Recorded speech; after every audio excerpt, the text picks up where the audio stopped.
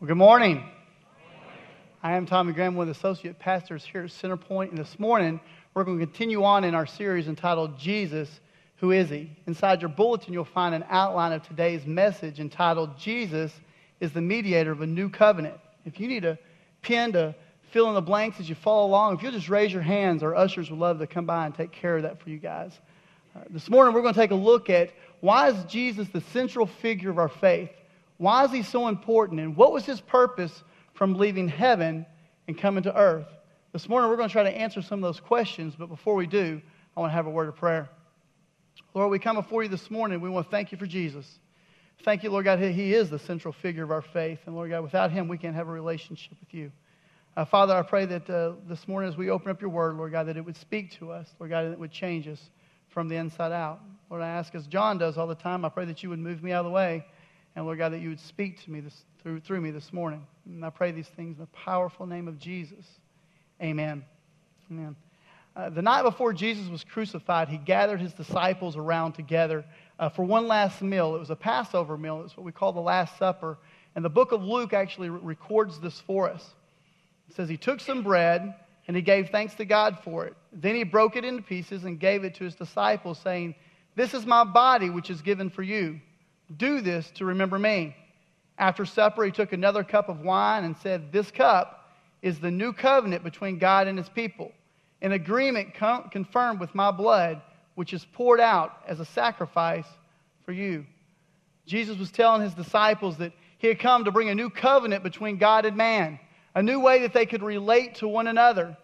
Now, this morning, I want to warn you, I'm going to be using the word man a lot in this message, and what I mean by man is mankind. God did not leave women out of this agreement.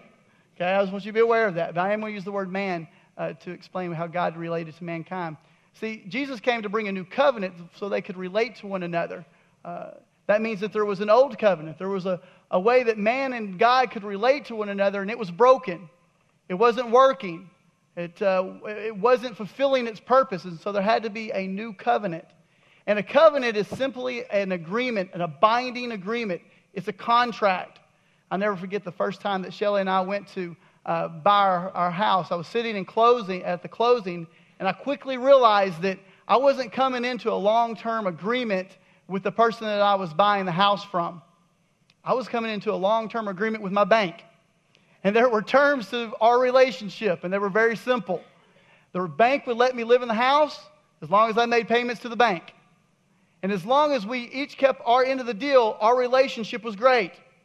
But if there ever would have come a time that I decided, you know what, I don't need to pay the bank, or I don't have the money to pay the bank, that relationship would have been in jeopardy. There would have been a problem with that relationship. Matter of fact, the bank would have had the absolute right to kick me out of my house because I would have broken that contract. Well, that's exactly what happened in the relationship between God and man. Man couldn't keep its relationship under the old covenant. Matter of fact, Hebrews says it this way. Talking about this covenant, talking about the new covenant, this covenant will not be like the one that I made with their ancestors when I took them by the hand and led them out of the land of Egypt. They did not remain faithful to my covenant, so I turned my back on them, says the Lord. Man broke its part of the agreement. It was the one that couldn't hold up its end of the deal. You know, the greatest example of a covenant today happened to me about 14 years ago. I stood at a small church in front of my pastor and my friends and my family, and I said my wedding vows to my wife.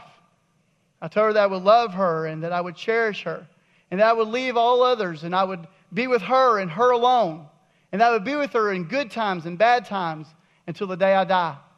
And she made those same commitments and those same vows to me. And as long as we've stayed true to those vows and we've been committed to one another through that, our relationship has been great. But I'll tell you this, if ever comes a time that we decide that we don't have to live by those vows, there's going to be some problems. I mean, if I decide that Shelley wasn't the only person that I wanted to be with, there would be some problems. I wouldn't hold up my end of the part. Those vows that we made to each other were promises. They were commitments to one another. And I wanted to do everything within my heart to keep those. See, the problem with God and man is that, like I said, man couldn't keep its end of the bargain. That's where Jesus comes in.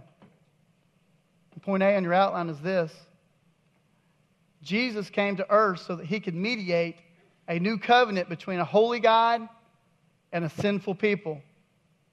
Hebrews 9 says, Christ offered himself to God as a perfect sacrifice for our sins. That is why he is the one who mediates a new covenant between God and people. Jesus is the perfect one who could come and make a new deal so God and man could relate to one another. And a note on your outline is this, is a mediator is a go-between. It's someone who reconciles. It's a reconciler, someone who brings two parties together.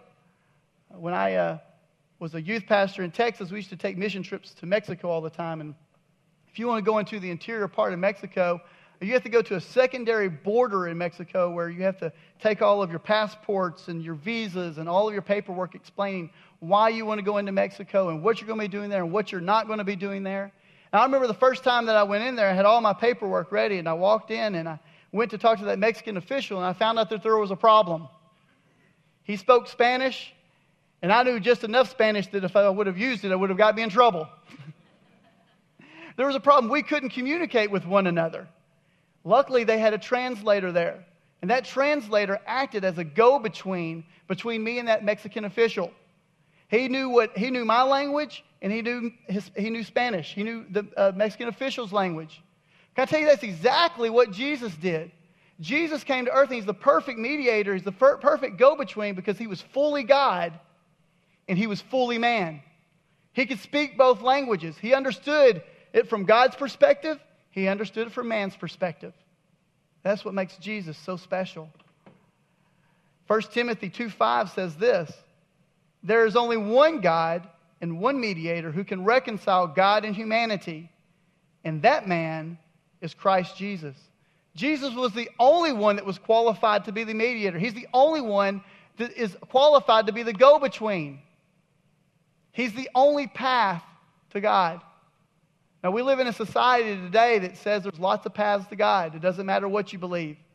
You can get to God lots of different ways. Matter of fact, I was reading an article the other day in a magazine called Religious Tolerance. And there's an article by Grace Lee, and I want to read her statements to you this morning. It said, it is a common fact that we are all different. If anyone believes in the ideal of heaven and salvation, there should be different ways of reaching God or enlightenment or whatever you believe in. I find it rather difficult to comprehend the common belief that one religion, one path, is the way to salvation. A religious leader shouldn't preach the exact same path or way to salvation for all its listeners any more than a doctor should prescribe the exact same medicine to all of his patients. It is important to have faith in whatever you happen to believe in. This is a prevalent thought in our society. I mean, if Grace Lee was here this morning, she would be upset that I'm telling you that Jesus is the only way to have a relationship with God. She would say I was wrong for doing that. She would say that there's lots of paths to God. It doesn't matter what you believe. And you can believe in Buddha or Hindu or Muhammad or a tree or a dog. I mean, it doesn't matter what you believe in as long as you believe in something. And there's a problem with that. It's because we believe the Bible, it's our guide in all matters of faith and practice. I believe that it's a standard, that it doesn't preach that. It says that Jesus is the only way. 2 Corinthians 5 says this, God made Christ, who never sinned, to be the offering for our sin so that we could be made right with God through Christ. It's only by putting your faith in Jesus that you can have a relationship. And that's the life application for us this morning. We must put our faith in Jesus in order to have a relationship with God. There is no other way. In fact, Jesus said this himself in John 14. He said, Jesus told them, I am the way, the truth, and the life. No one can come to the Father except through me. Only through me. Now, you might be here this morning and you might have tried lots of different ways to get to God. You might have tried a lot of different religions. I want to be the first to tell you this morning that Jesus is the only way that you can have a relationship with God. He's the only way that you can be right with God. There is no other. If you realize, I want to explain something to you, that if you take your Bible, you'll realize that your Bible is actually separated into two different parts. It's separated into the New Testament, and it's separated into the Old Testament. The Old Testament and the New Testament. And the word for testament is just a translation for the word covenant. It's where we get the term will and testament. It's an agreement. It's a binding agreement. And so the Old Testament is the books about the Old Covenant. The New Testament is books about the New Covenant. And there's one thing that separates the two, and that's Jesus.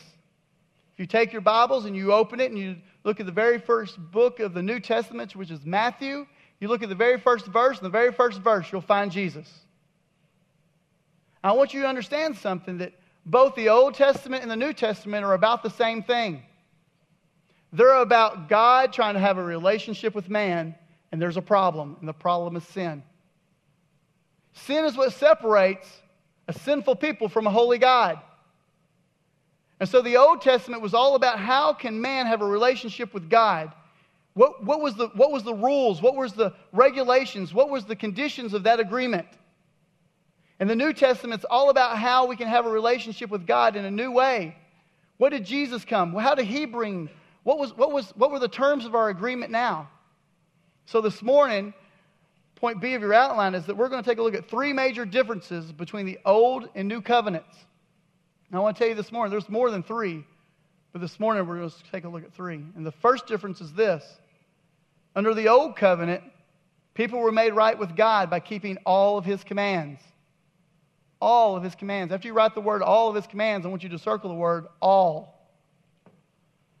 Jeremiah 7:23 says, "Obey me, and I will be your God, and you will be my people. Do everything as I say, and all will be well." I want to underline or circle the word everything. Deuteronomy says it this way, "For we will be counted as righteous when we obey all the commands of the Lord our God has given us." Once again, I want you to circle the word all. These were the conditions of to have a relationship with God. These were the terms of that relationship. God would be our God. He would protect us, provide for us, bless us, keep us safe. That was his part of the relationship. Our part of the relationship was to keep ourselves free from sin, to obey everything that He said, to follow all of His commands. And there was a problem with that covenant. And that's the note on your outline, is this. It is impossible for any of us to keep all of God's commands all the time. It's impossible. It didn't work. Matter of fact, both the New Testament and the Old Testament say the same thing. Ecclesiastes says this, "Not a single person on the earth is always good and never sins." Romans 3:23 says, "For everyone has sinned. We all fall short of God's glorious standards." It was a bad system. We couldn't keep ourselves from sinning. We were unfaithful. Man was unfaithful to God's promises. Here's the difference. Under the New Covenant, we are made right with God through faith in Jesus. If you want to put out beside that alone or only, He's the only way. And there are people today who still want to live underneath the Old Covenant. They still believe that if they can just do enough good things right, that they can be made right with God. Matter of fact, this is their thinking, that if I can just do enough good things that outweigh my bad things, then I can be right with God and I can win my way to heaven and God will accept me. You ask people, "Are you going to heaven?" "Well, I think I've been good enough." Well, good enough doesn't cut it. Because if you're going to follow the law, you've got to follow all of the laws. Because the Bible says that God is a judge. And not only is He a judge, He's a good judge. And a good judge judges according to the law, not according to merit. Matter of fact, I grew up in a small town. And when I was about 26 years old, with this guy in our community who was, he did a lot of good things for our community. He built community centers and just did a lot of good things. Matter of fact, that year he was actually voted and was nominated to be Man of the Year. And he won that award. And he was the Man of the Year in our community. And everybody thought he was such a great guy.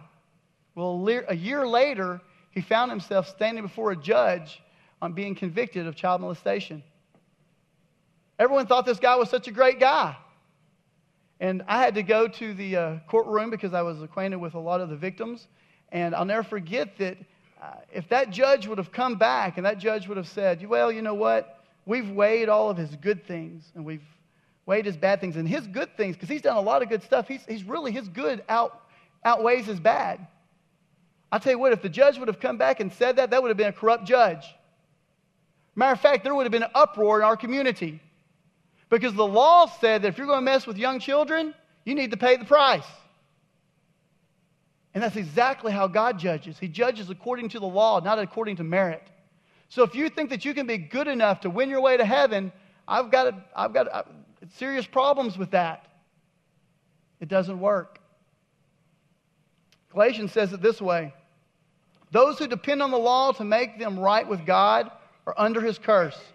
For the Scripture says, cursed is everyone who does not observe and obey all the commands that are written in God's book of the law.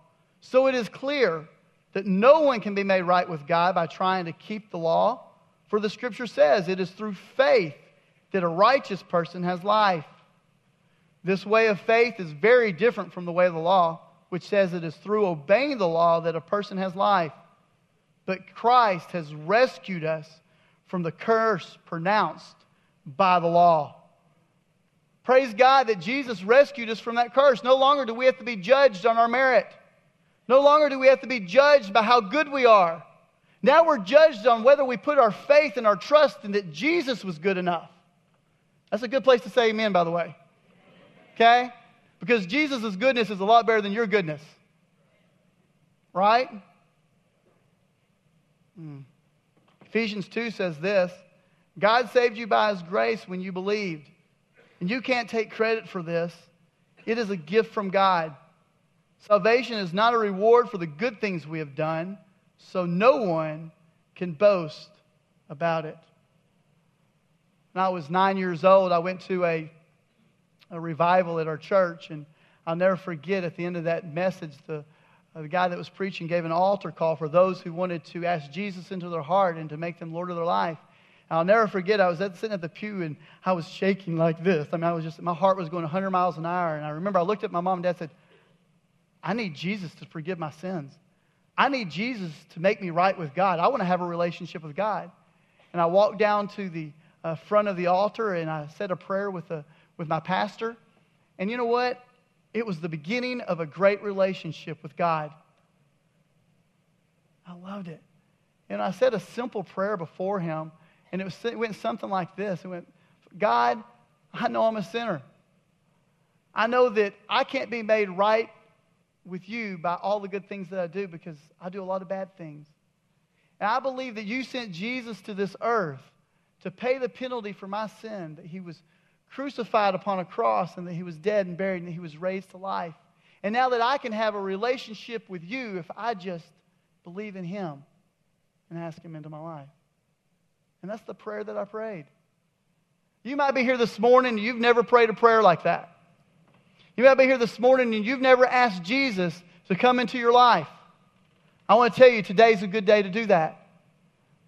As I was explaining the prayer that I prayed, if that resonated with you, I want to encourage you to do something this morning. I want to encourage you to pray that prayer for yourself. I want to encourage you to write that on your Connect card. There's a part that says, I made a decision to follow Jesus. Fill that out and turn it in.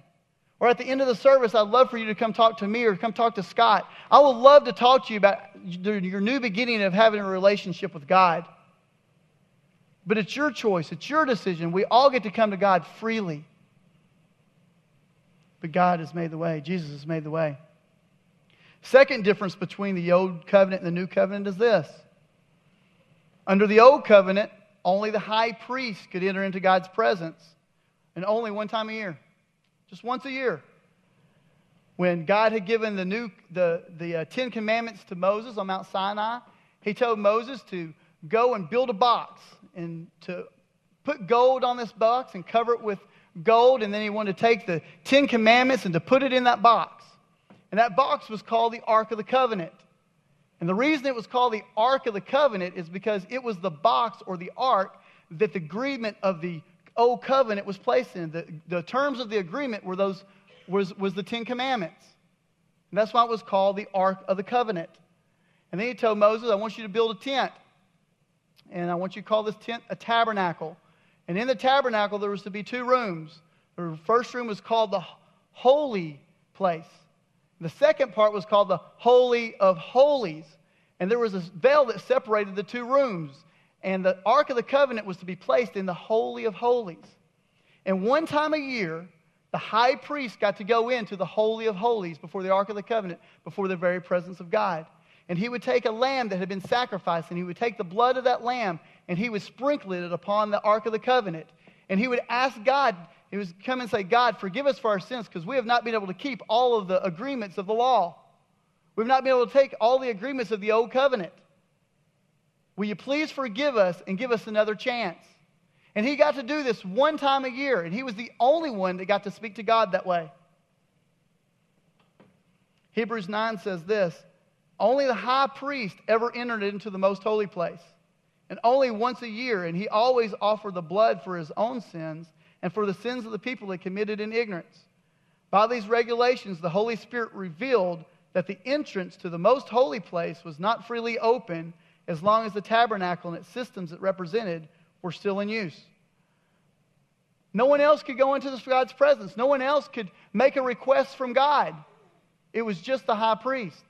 Luckily, under the new covenant, which is your new part, under the new covenant, all of us can enter into God's presence anytime. God's presence is open to all of us. Now, you have to go through Jesus to get there. Matter of fact, if you realize, that's the reason we pray in the name of Jesus. Jesus is the way we come to the Holy of Holies. Jesus is the avenue or the medium. He's the mediator that we get to go through to come into God's presence. But it's open to all of us. And we can go anytime. Ephesians 2 says this, now all of us can come to the Father through the same Holy Spirit because of what Christ has done. When Jesus was hanging upon the cross, he breathed his last breath, and he said, it is finished. And he breathed his last breath, and he died. The Bible records to us that veil that separated those 2 rooms was torn in 2 from top to bottom. That God did it himself. He ripped it. And it represented that now we have access into the Holy of Holies. We have access into the very presence of God himself. And the last application for you and me this morning is that we can boldly take all of our needs directly to God. We get to come before God. We can ask God to help us in our time of need. We don't have to have a priest. You don't have to have a pastor. You don't have to have someone pray to God for you. Now, Scripture is very clear that we're to pray for one another. But you can take your needs to God directly. The other day, Shelley and I were planning on taking a vacation. And as we were planning our vacation, we realized that we were going to go to Disney and that we were going to be doing a lot of walking. And as many of you know, I told you last week that we have a daughter that has cerebral palsy, and she doesn't walk very well. And she's been little enough that when we go long distances, we push her in a stroller. Well, she's outgrown that stroller, so we were in need of a wheelchair. So Shelley and I prayed to the Lord. It's like, God, we got to get Lizzie a wheelchair. And will you help us find the right one? Would you help us save up enough money to get it? And matter of fact, we looked on the internet and we found the perfect wheelchair for Lizzie. And matter of fact, after I looked at the price, I was like, wow, maybe we can get it like the week before we leave to go to Disney. Maybe we can save up enough money. Lord, will you please help us do that? Well, about 2 weeks later, one of the members of our church, Donald Williams, came up to me and he said, would Lizzie be in need of a wheelchair? And I said, well, yeah. Matter of fact, we're actually looking at getting her a wheelchair because we're going on vacation. And he said, well, I've got a friend of mine who has a wheelchair that they don't use anymore. And if you need it, you're more than welcome to it. And I said, well, I'd like to look at it. You know, it needs to be a special kind and one that would be perfect for her, but I would love to look at it. So about 2 days later, he comes over and he brings this wheelchair. And he gets out of the car and he opens it up and my mouth just drops. Because it is the exact wheelchair that I have bookmarked on my computer.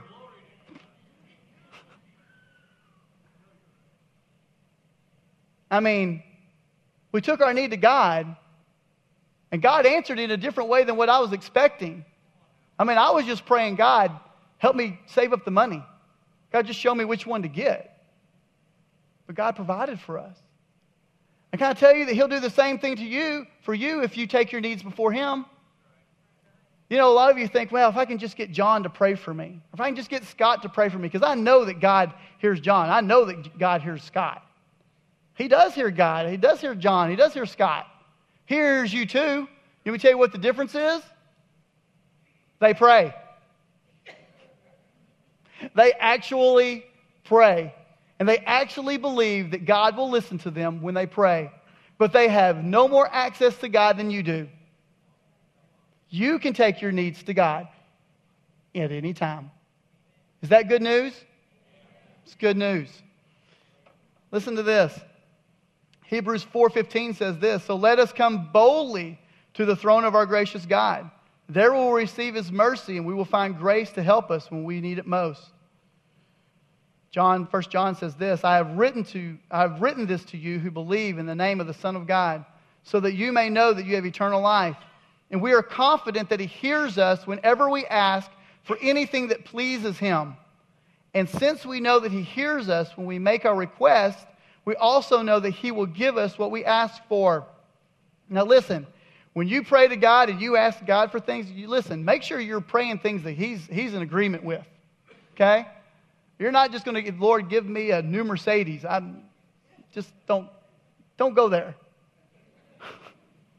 I mean, but if you pray things according to His will and to His need, He hears you and He listens to you and He'll meet your request. We need to pray. The third difference between the Old Covenant and the New Covenant is this. Under the Old Covenant, God's commands were written on tablets of stone. And Moses went up on Mount Sinai, says that God, with His very own finger, wrote out the terms of the agreement that God's people were to keep. They were to love the Lord your God. It was to love your neighbor. It was to be faithful to your wife. It was to not lie. It was to not steal. It was all of those 10 commandments God literally wrote out on a stone. And the children of Israel were to keep those commandments. Exodus 31 says, when the Lord finished speaking with Moses on Mount Sinai, He gave him 2 stone tablets inscribed with the terms of the covenant, written by the finger of God. Under the New Covenant, though, God's commands are written on our hearts. Here's the difference. Old Covenant is written on stone. New Covenant is written on our hearts. Hebrews 8:10 says, this is the new covenant I will make with the people of Israel on that day, says the Lord. I will put my laws in their minds and I will write them on their hearts.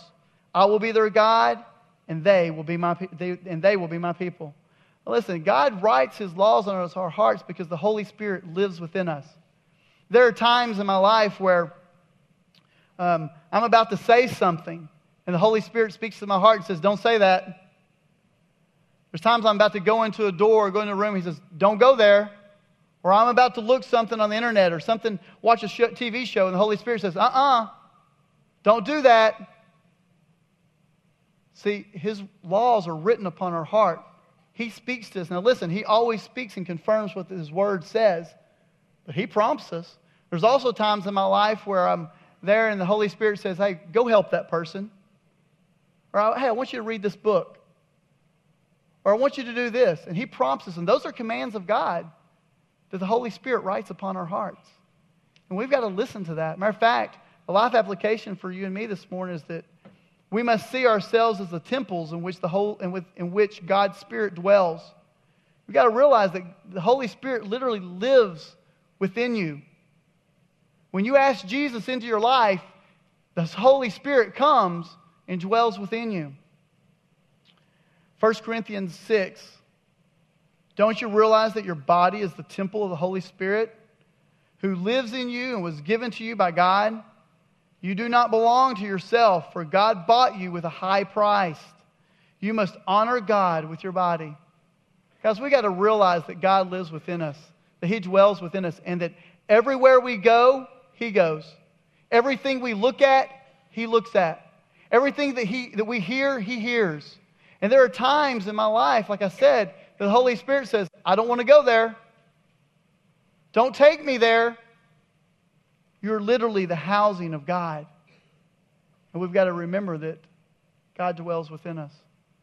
Now, this morning I want to recap a little bit about the Old Covenant and the New Covenant. It was simply this. They were both ways to deal with sin. The Old Covenant way to deal with sin was simply to make a bunch of rules and regulations to keep us from the things that God didn't want us to be around. The New Covenant is the same thing. God's way of dealing with sin is He didn't want us to do that. We're supposed to follow all of God's commands. Oh, wait a second. That was the Old Covenant. Matter of fact, let me send Jesus to do that for you. I mean, Jesus came to earth, and if you don't realize, He lived a perfect, sinless life. He fulfilled every requirement of the Old Covenant. He lived completely under it. He was the only one that was able to do that. And after He did that, you know what He did? He offered Himself up as a sacrifice for you and me so that you and me could have a relationship with God. And so at the Last Supper, when Jesus was at the Last Supper, now you understand what He was saying. He was saying, listen, I've come to bring a new covenant. I've come to bring a new way that man and God can be with each other and have a relationship with each other. That's why when He was there, He took the bread and then He was talking to His disciples, said, this represents my body. This represents what is about to happen to me. It was broken. It was bruised. It was used as a sacrifice so that you could have a relationship with God. And He told His disciples, when you do this and you take a part of it and you put it in your mouth and you eat it, remember what I did. Remember. And He took a cup of wine and He poured it. He said, this is my blood. This is the agreement that I'm making. It's through my blood you can have a relationship with God. It's through my goodness, not yours. So every time you take communion, take and drink of it and remember what I've done for you. So this morning, we're going to take communion together. And I pray with all of my heart that it has a special meaning to you this morning. And that you realize just a little bit what Jesus did and why He came to this earth. He came because a loving God so much wanted to have a relationship with you. And that was His whole purpose. So I'm going to have a word of prayer. And after I have a word of prayer, we've got communion stations set up here in the front and on the sides. And what I ask you to do is to come and get the elements of communion and to go back to your seats. And then we will take communion together. There's also some communion tables out in the hallway for you guys who are back in the back. But let's have a word of prayer.